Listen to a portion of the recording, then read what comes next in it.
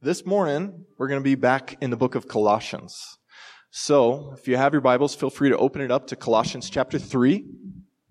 One thing I love about going through a book like Colossians is that we can spend an entire Sunday on just 2 verses. And that's what we're going to do here this morning. So, for those of you who didn't get the announcement last week or read the blog or the messenger, we're going to be skipping over a section of Colossians because Matt preached on it actually on December 31st of last year. So just a few months ago. So if you want to listen to that sermon, it's really important. It's crucial to understand not only our union with Christ, but how our union with Christ motivates us to put sin to death and to put on not just Christ's righteousness, which He's given to us, but how we are supposed to live as Christians. So you can find that sermon on our website in the blog. It's Colossians 3, verses 1 through 17. But this morning, we're going to be just in verses 18 and 19. We're going to be talking to husbands and wives specifically, but it has implications for the entire church. So, if you will, please stand with me as I read God's Word.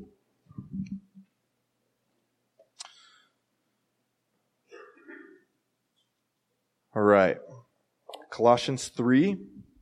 I'm going to start in verse 16.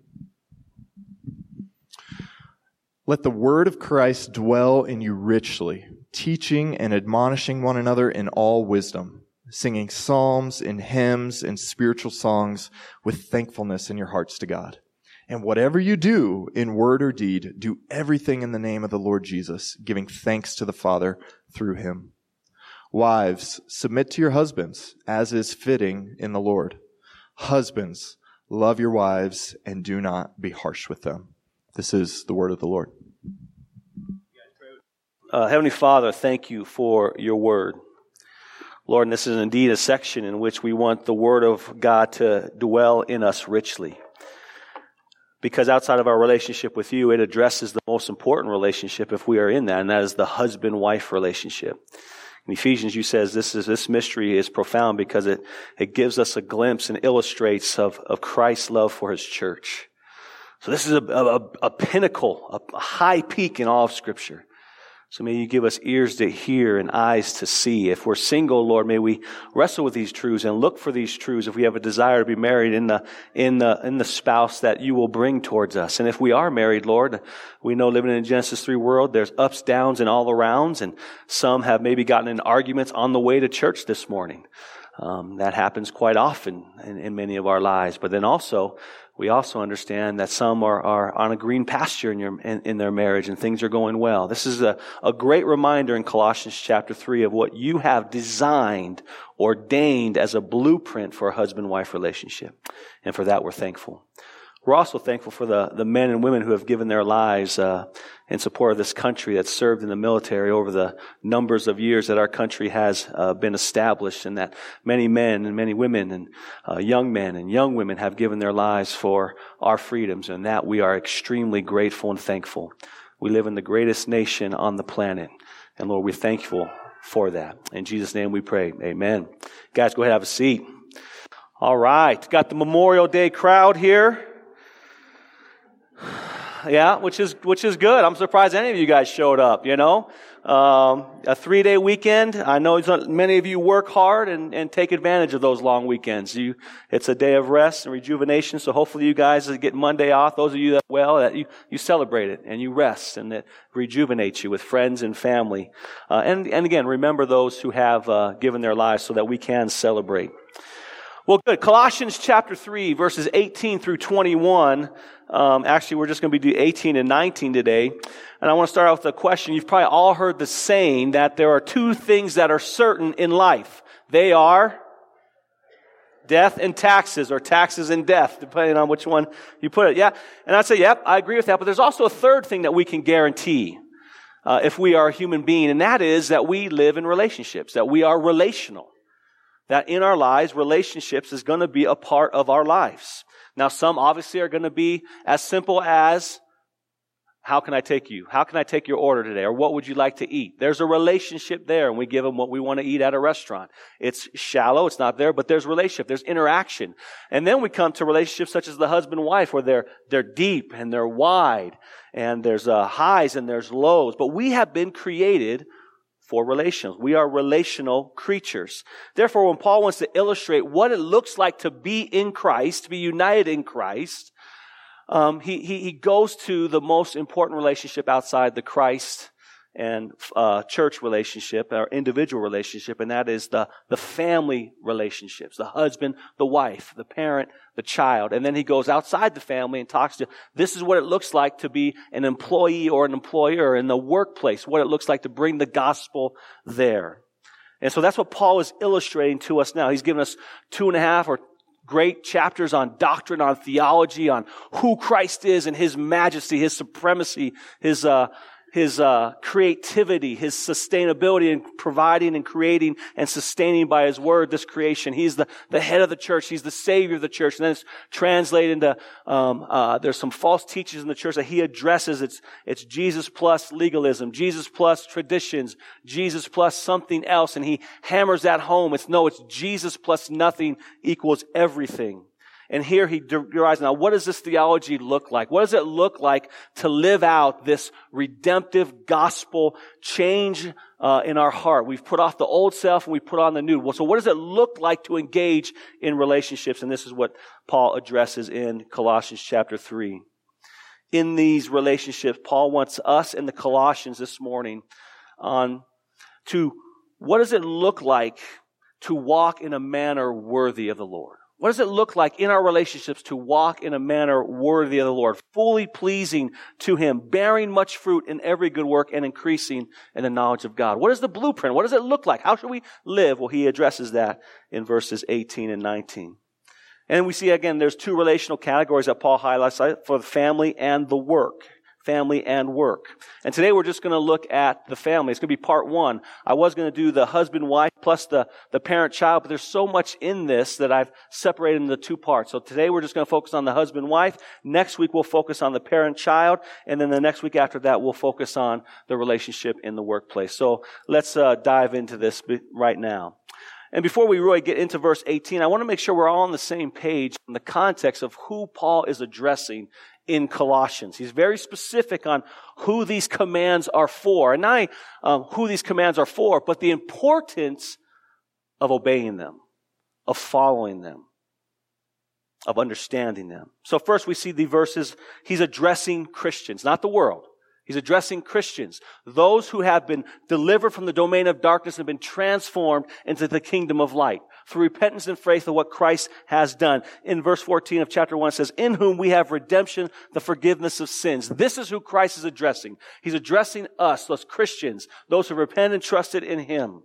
Notice the phrase throughout these verses in verse 18, as is fitting in the Lord. Look at verse 20. This pleases the Lord. Verse 22, fearing the Lord. Verse 24, knowing that from the Lord. Verse 25, you have a master or Lord in heaven that we are to follow. So he's addressing Christians. He's addressing those that have, again, repented and trusted in Christ. So if you're a Christian in the morning, if you have done that, these verses are for you and for me.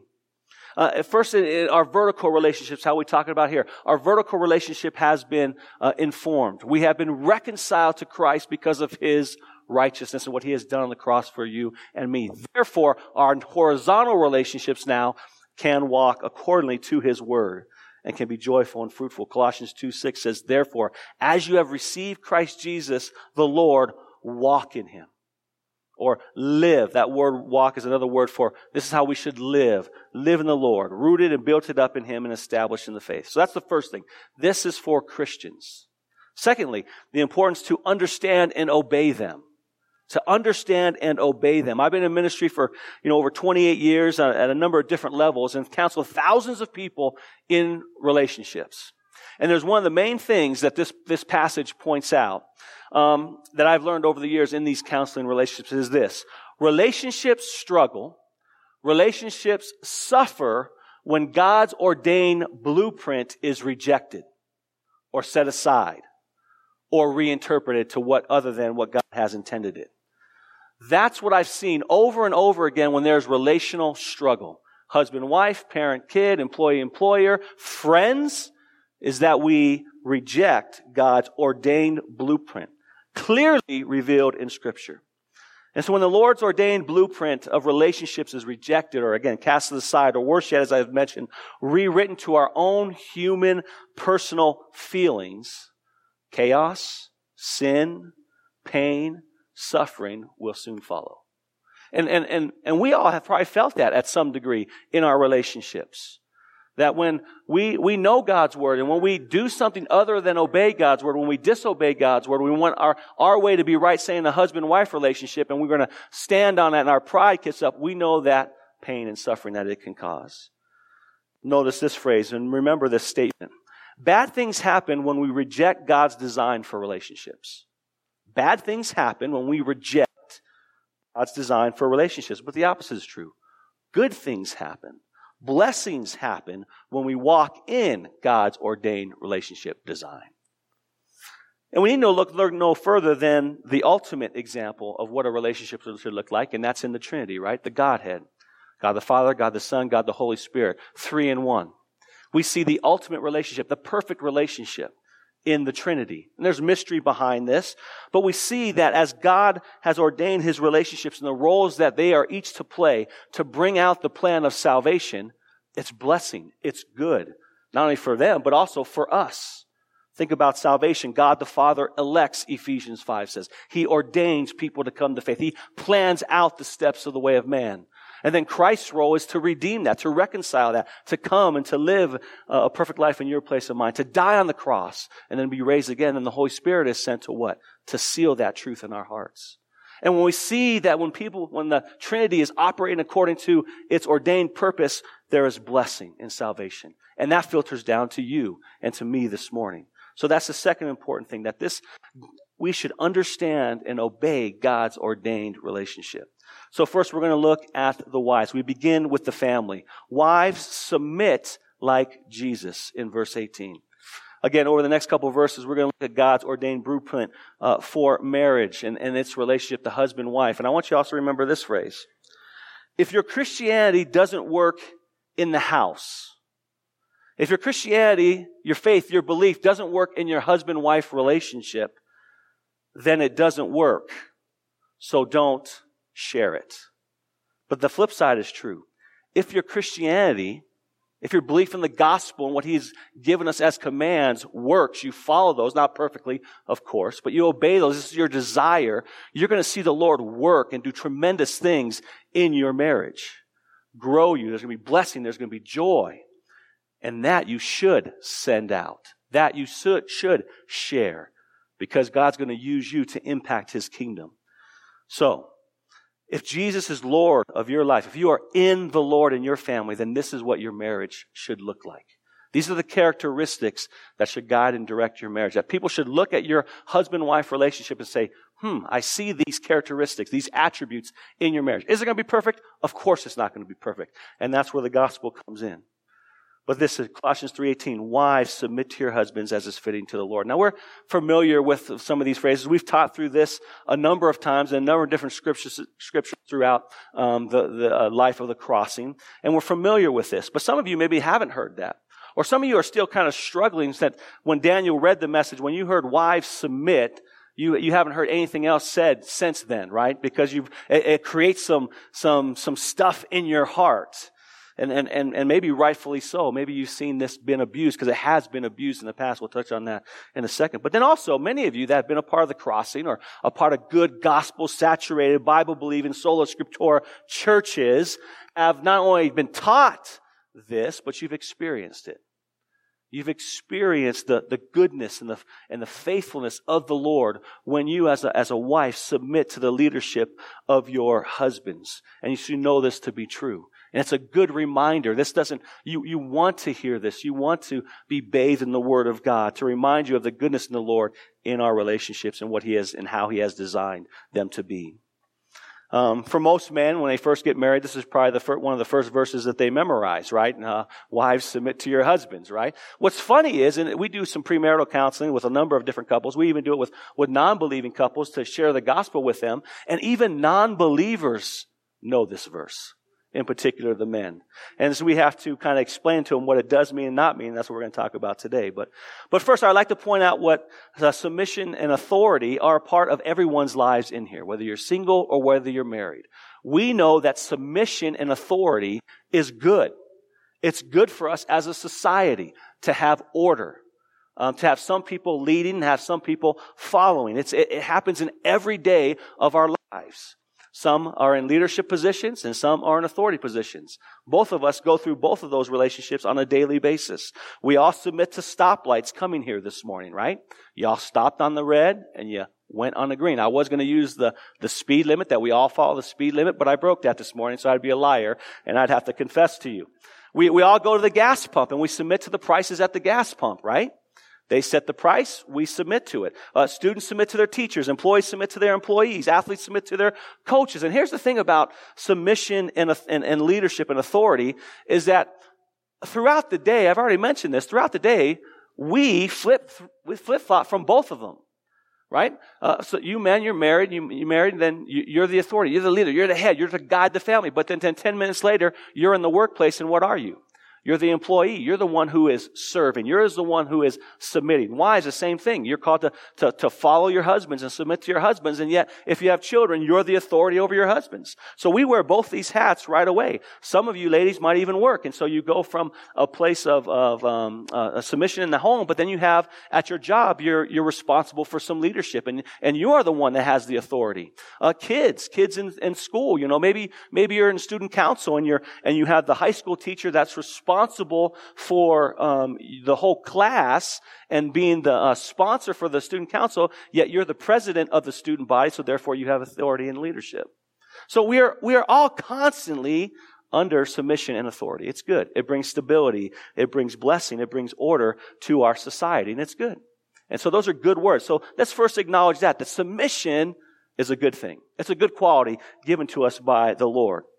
Secondly, ladies, biblical submission does not mean that you are inferior or superior to males, right? Does not mean that. We all know that we all been created by God in Genesis 1, that God created male and female, and He created us in the same image of God, right? We are both created in the image of God. Our identity is not distinct in male and female. We are one. Our worth, our value, our identity, our dignity, again, is equal in men and women. But we do have different roles to carry out. In Sunday school, a third grade girl was asked this question about Adam and Eve and creation. And she answered it, and she said, who created Adam and Eve? And she answered it, and she said, well, the Lord made Adam first. And then a couple of days later, He says, I can do better, so He made woman, right? He made Eve. So, you're not superior, ladies, but you're also not inferior. You're also not inferior. Again, there's roles in which we carry out, and the certain roles that men have and the certain roles that women have are different. Husband and wife have different roles. Why? So there's order and there's stability. Different roles, again, does not mean that you're inferior. We look back to the Trinity.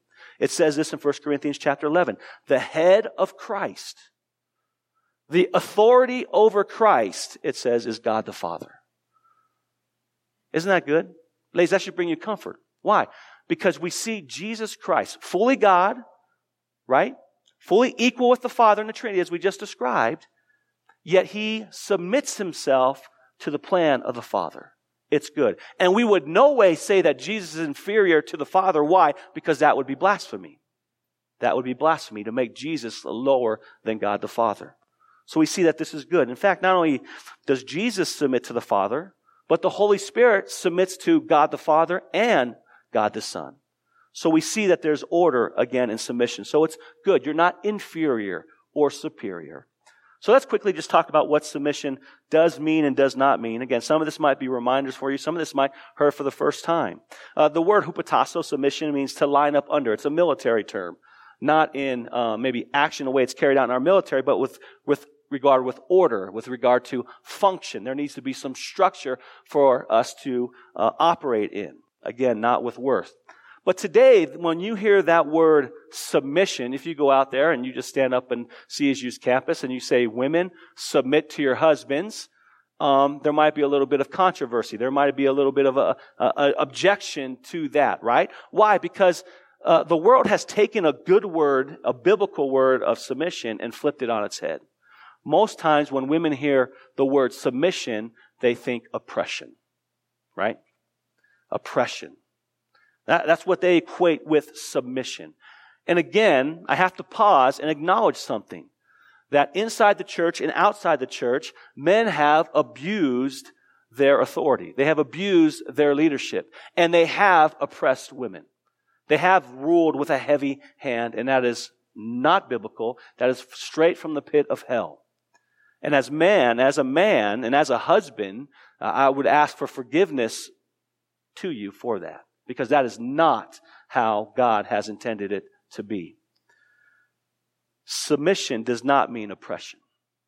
I love when Rita and I do premaritals, my wife Rita, I let Rita really take the reins and run with this to explain this truth. And I love how she says it. Again, the people out in the world think that submission means that the husband has the right, in the command to make me do something that I don't want to do.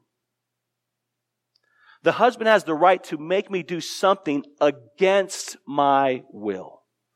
And again, that is wrong. That is absolutely false. That is not what the word submission means. In fact, biblical submission is the exact opposite.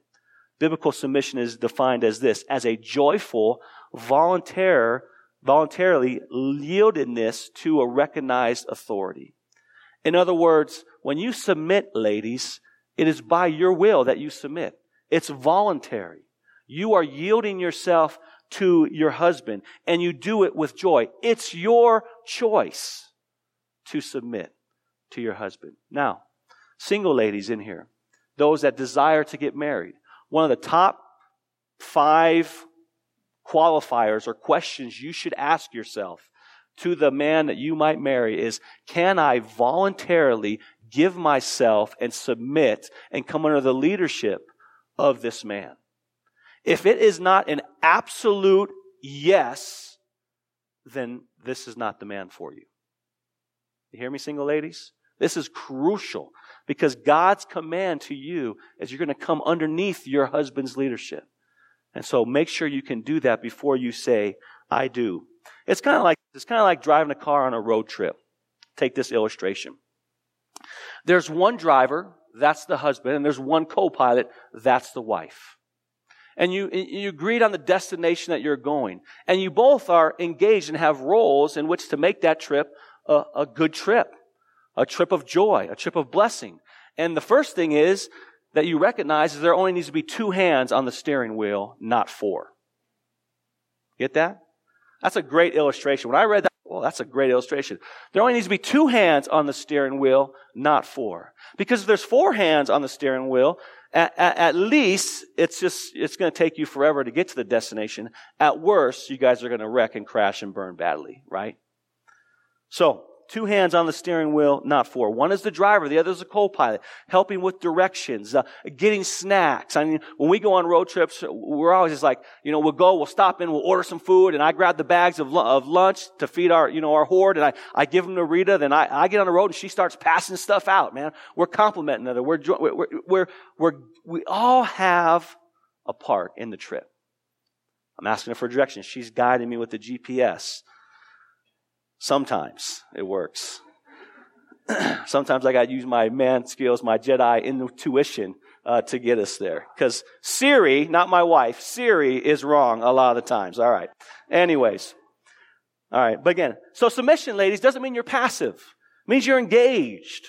You're using the gifts that God has given you to help your man, to build him up and to help the family.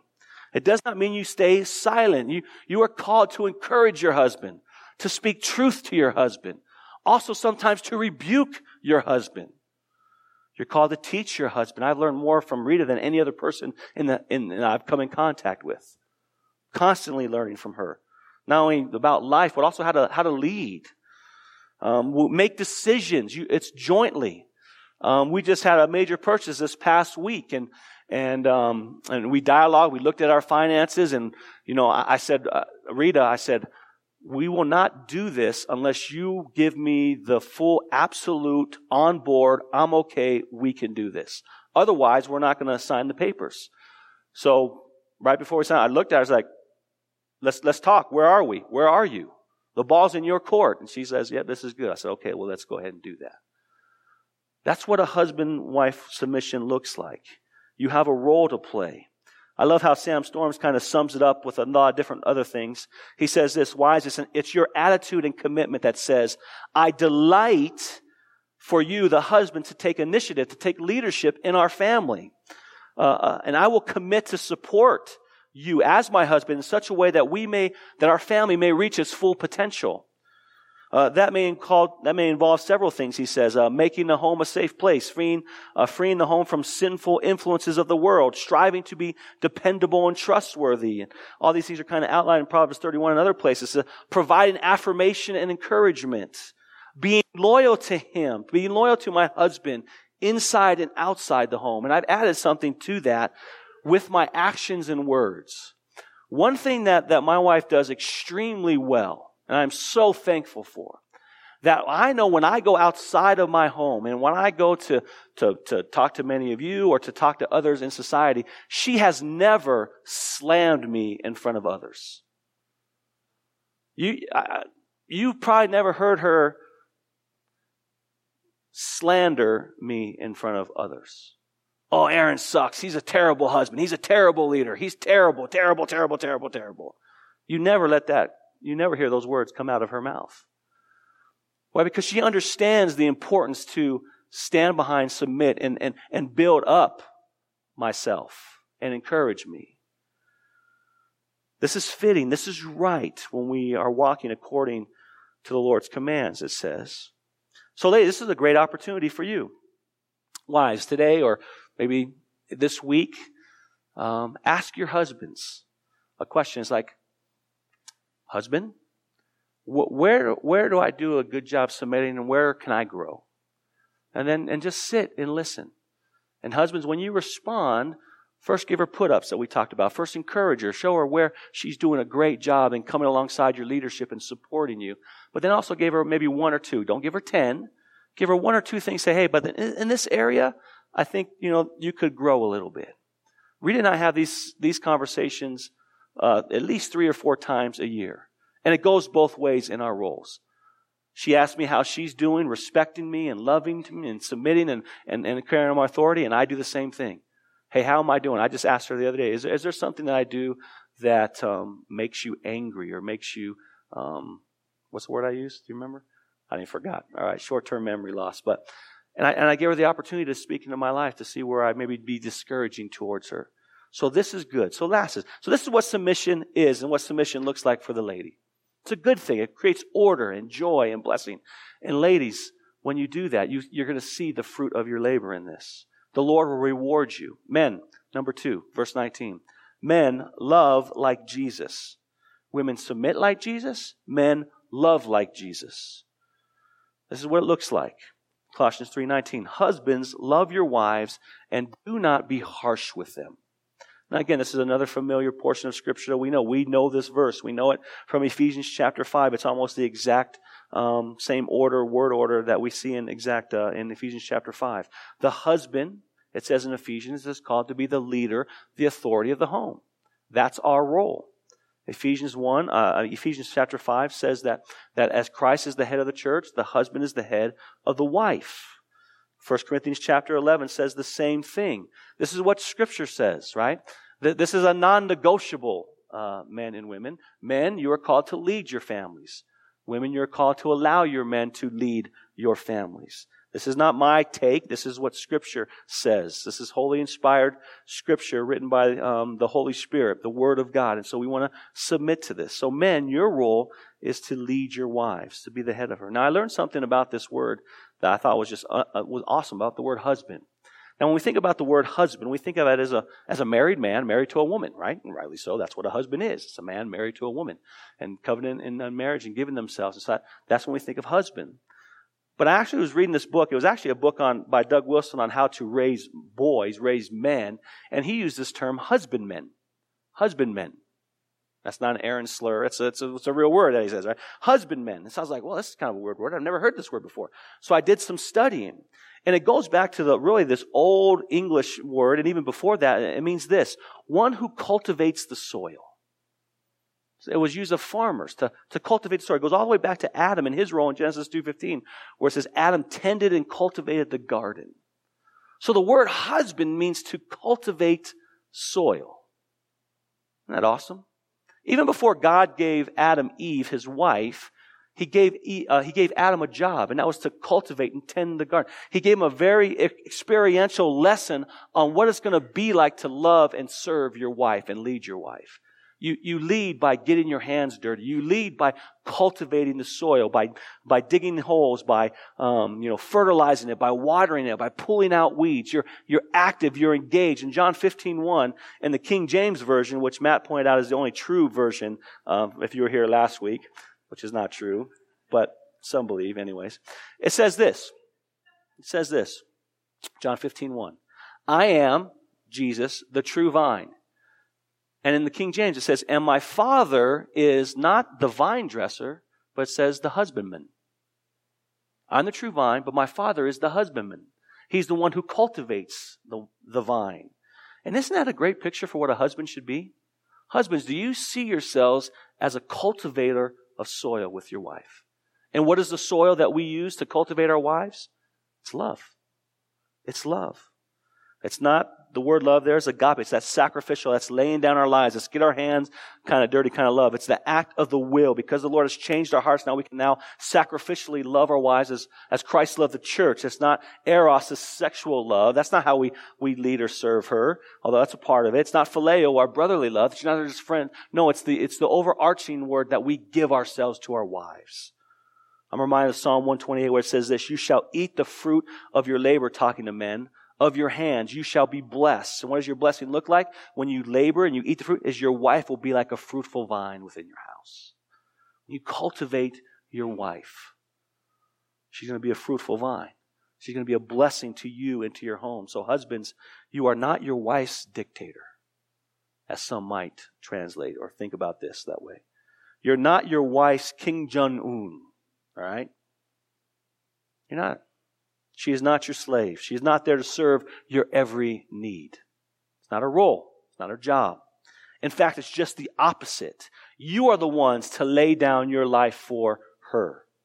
You are the one to lead her, to engage her, to cultivate her and her soul with love. With love. You exist to serve and meet her needs first and foremost. And when you do that, she becomes a fruitful vine.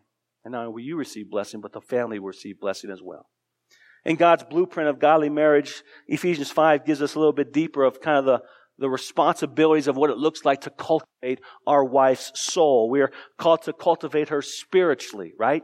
To wash her with the word. Prayer, through bringing her to gatherings, to putting her in places where she's getting around other godly women that are pouring into her. Freeing her up to enjoy journey groups, discipleship groups. So we're to cultivate her soul spiritually. We're to cultivate her soul emotionally. We're to cherish our wives. To encourage her, not discourage her. To build her up. To let her know that she is the one and only woman that has your attention and your thought and your act of the will. We're called to physically nourish her, providing for her, protecting her, doing whatever it takes to lay down our lives. Why? So in the end that we present her holy and blameless. This is what it looks like to cultivate our wives. Now, those are big general terms, but let me give you something real specific that I actually have been implementing the last 2 weeks when I heard how to do this. I thought, well, this is awesome. Okay, so I'm going to give it to you, man. So you guys better write this down. Even though it's only a 4-letter word, you still probably need to write it down. Knowing most of you, all right? It's so simple, but it's good. Again, it's not exhaustive.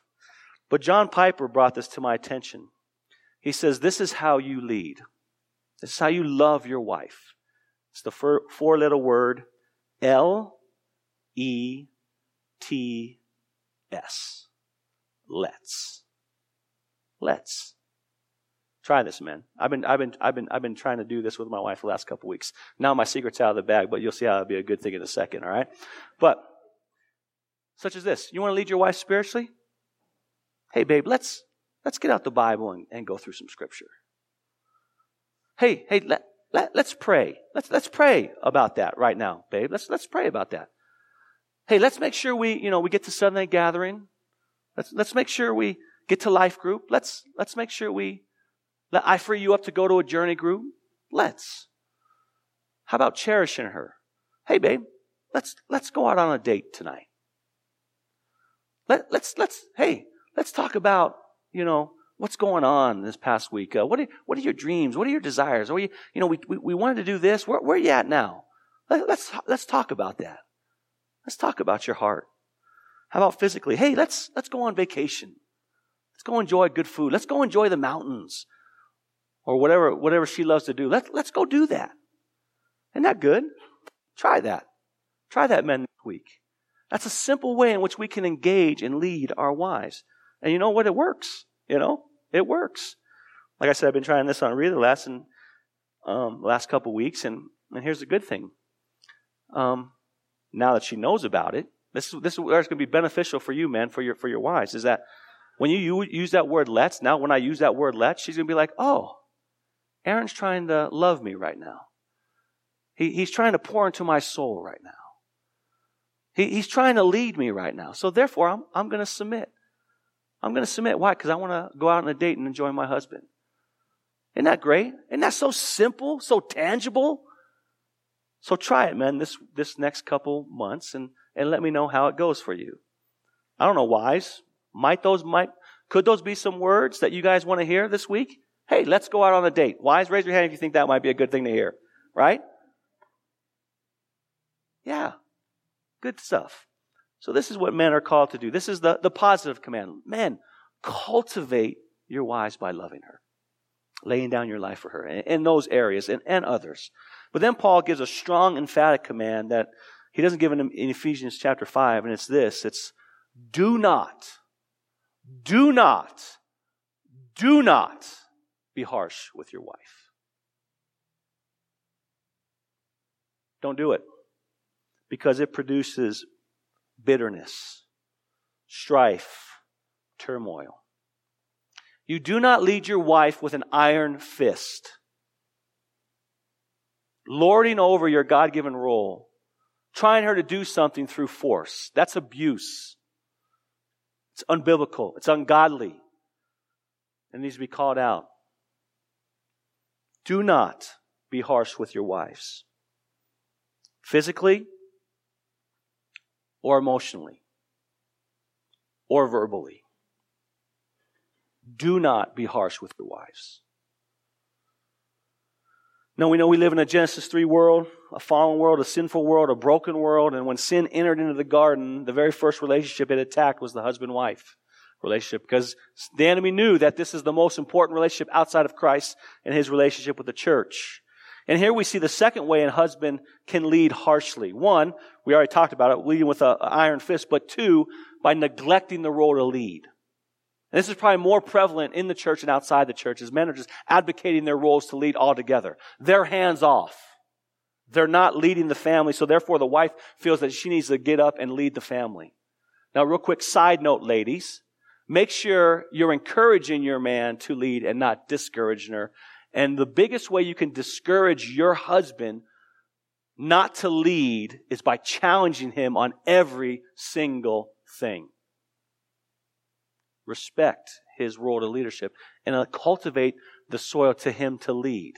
And don't always buck. Now, there's times you're going to need to buck, but not always. Just think about, you could probably picture the women that you know in your circles of relationship that you know I'm talking about, that challenge their husband's authority or just leadership and respect in general. Don't do that. Cultivate a ground, a soil for your men to lead. Encourage him, don't discourage him. But men, it's your job to not abdicate your role, but to lead. We see this, what happened in the garden. The reason why sin entered the garden was because Adam advocated his role. When the serpent came to Eve and Adam, Adam was right next to Eve. It says this in Genesis 3:6. She took the fruit and ate and gave some to her husband who was with her. He was with her. I know some Christians want to kind of, save Adam here and say, well, maybe Adam wasn't really around. Maybe he came later after the conversation and then Eve gave it to him. No. Adam was with Eve. The serpent was there tempting Eve and he did nothing.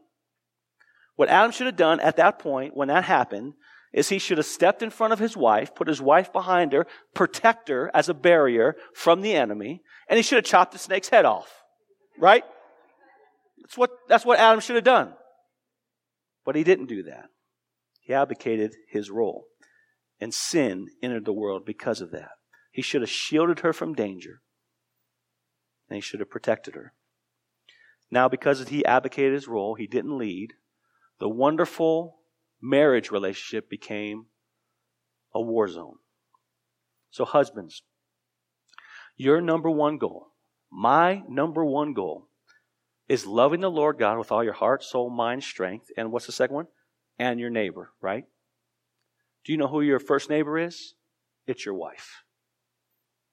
That's your first neighbor who you're called to love with all your heart, soul, mind, and strength, is your wife. You're called to protect her from anything or anyone seeking to destroy her, harm her, or deceive her. Lead your wife. Don't abdicate your role. In Genesis 3:16, we see the outcome of Adam's failure. It's sin. And in particular, in Genesis 3:16, it says this: your desire, speaking to the wife, shall now be for your husband. That's not a sexual desire. That's not a happy desire. That word desire there means you want his role. You want to lead. And it says this, and that he, Adam, or the husband, shall still rule over you with an iron fist. So we see because Adam didn't lead, sin came in, and now women want to lead, and men are still going to rule with an iron fist. This is what sin produces, and we're still seeing the effects of that today. Even in our own relationships, we feel that, don't we? This is the war of marriage. This is the war of marriage. Wives want to lead and not submit, and husbands want to rule like a dictator. But here's the good news. The good news is that the God didn't leave us there, but he sent the gospel. He sent his son, Jesus. And this is who Paul is addressing. He's addressing Christians. He's addressing and said some great things in Colossians chapter 1, like this right here. He says, he has delivered you from the domain of darkness. So in Colossians chapter 3, what we're reading in verse 19, 18, is the reversal of the curse in Genesis chapter 3. Where women want to desire to rule and to lead, God says, because you've been transferred from the domain of darkness into light, women, your desire now is to submit and be an encouragement and undergird your husband. Men, sin says, when sin came, you want to rule with an iron fist. Now we've reversed the curse because you've been transferred from the domain of darkness and the domain of light to what? To love and to cultivate. In fact, you're the one that serves your wife. She doesn't serve you. So you see how the gospel comes in. We only need the gospel for salvation to make our vertical relationship right with the Lord, but we need it so that we can engage and have a joyful marriage. Where our marriage isn't about war, but it is about the wonderful blessings that it brings and productivity. This is what the gospel does. When the gospel penetrates your heart and redeems us and reconciles us and now gives us new marching orders, new commands, and then empowers us by His Spirit and informed by His Word, all of a sudden our story doesn't have to be a wartime marriage, but a wonderful blessing. And the Lord will use you to show those that do not have Christ the absolute necessity and joy to have Christ in your life, to have an outstanding, great marriage. Now, do some non-believers have good marriages? Yes, they have good marriages, but not great marriages. You have great marriages when you understand the full potential of what God has designed in you. The only way you understand the full potential of what God has ordained and designed in marriage is if you have His Spirit and His Word, and you do that in community. That's what the gospel does. Husbands and wives, we now have the ability to walk in these commands and do it with joy, but not begrudgingly, because we understand that this is God's ordained design, and when we do this, good things happen. The first good thing that happens is one, you actually like your wife, and she likes you. Rita and I, as you guys know, we have 5 kids. We just graduated our 3rd. We got 2 more. We got 4 years. Maddie she just started high school, but in 4 years she's going to be gone. And you know what? I'm going to be glad when all my kids are out of the house, all right?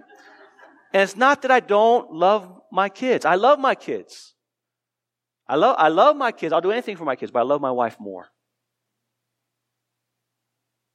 And we're gonna have some fun, right? Why? Because we have a good marriage, not because we're perfect. That's furthest thing from the truth. She's Italian, I'm Italian. Her natural, yeah. So when strife comes up, some people are retreaters. We are both fighters, and it gets pretty intense, huh, kids? Yeah. But because we have a good marriage, because we understand God's ordained design, and we've experienced the goodness of His Word, and we experience the gospel. So when I fail as a leader, and I do rule with an iron fist, and Rita can call me out on it, because the gospel exists, I can repent. Because my identity is not built on my performance. It's built on what Christ has already done for us. So men, repent. That's going to be probably the toughest thing for you to do if you're a man, is to acknowledge your sin and to repent. But because of the gospel, you can do that. And when you do exercise the gospel in your marriage, your wife is going to trust you and she's going to give herself to you even that much more. And vice versa. Women, when you buck and your husband says, you're bucking right now. Same thing. Under the gospel, you can pause and be like, oh man, please forgive me. That's not my intention. And forgiveness will be extended. And you guys will grow closer and closer and closer together. This is what the gospel produces. You see, when we hear sermons on marriage, right, it's the natural inclination is, oh, I hope my husband's listening to this right now, right? The natural inclination is, oh, I hope my wife is listening right now. But right, raise your hand if you've done that already today. Go ahead and raise your hand. Let's be honest. Gospel situation, right? We all do that. I mean, even me preparing this message, I'm like, oh yeah, this is going to be a good one for Rita. I hope she's listening, right? We can be honest here. And that's the natural tendency. And what we do is we tend to look at the speck in our spouse's eye. Meanwhile, we're, knocking them out with the plank coming out of our own eye. And again, the gospel frees us up. If we're in Christ, we put off our old self, as Colossians 3 says, and we put on the new self. Why? Because it's not about our efforts, not about our performance. It's about what Christ has done for us. So we can acknowledge that we fall short in these areas, and we need God's grace. We need His mercy to move in our hearts so that we can live it out in our will. And when you do that, again, confession, repentance, it grows you closer. It actually frees up the relationship to grow and not to spoil. So I'll just end with this question this morning. Do you want that? Or do you want to have a good, joyful, blessed marriage? Of course you do. You want to continue to have that? Of course you do. Then ask the Lord, come together with your spouse. Hey, let's pray about accepting and obeying and growing and cherishing and nourishing and cultivating our relationship together. Let's get on the same page and let's pursue first and foremost Christ with all of our heart, soul, mind, and strength. And then let's love our neighbor as ourselves. So for the men and the women, for the husbands and wives, that's your spouse. And when you do that, when we do follow God's blueprint for marriage, we're going to see joy. We're going to see a godly legacy that's led for generations. Amen? Let's pray.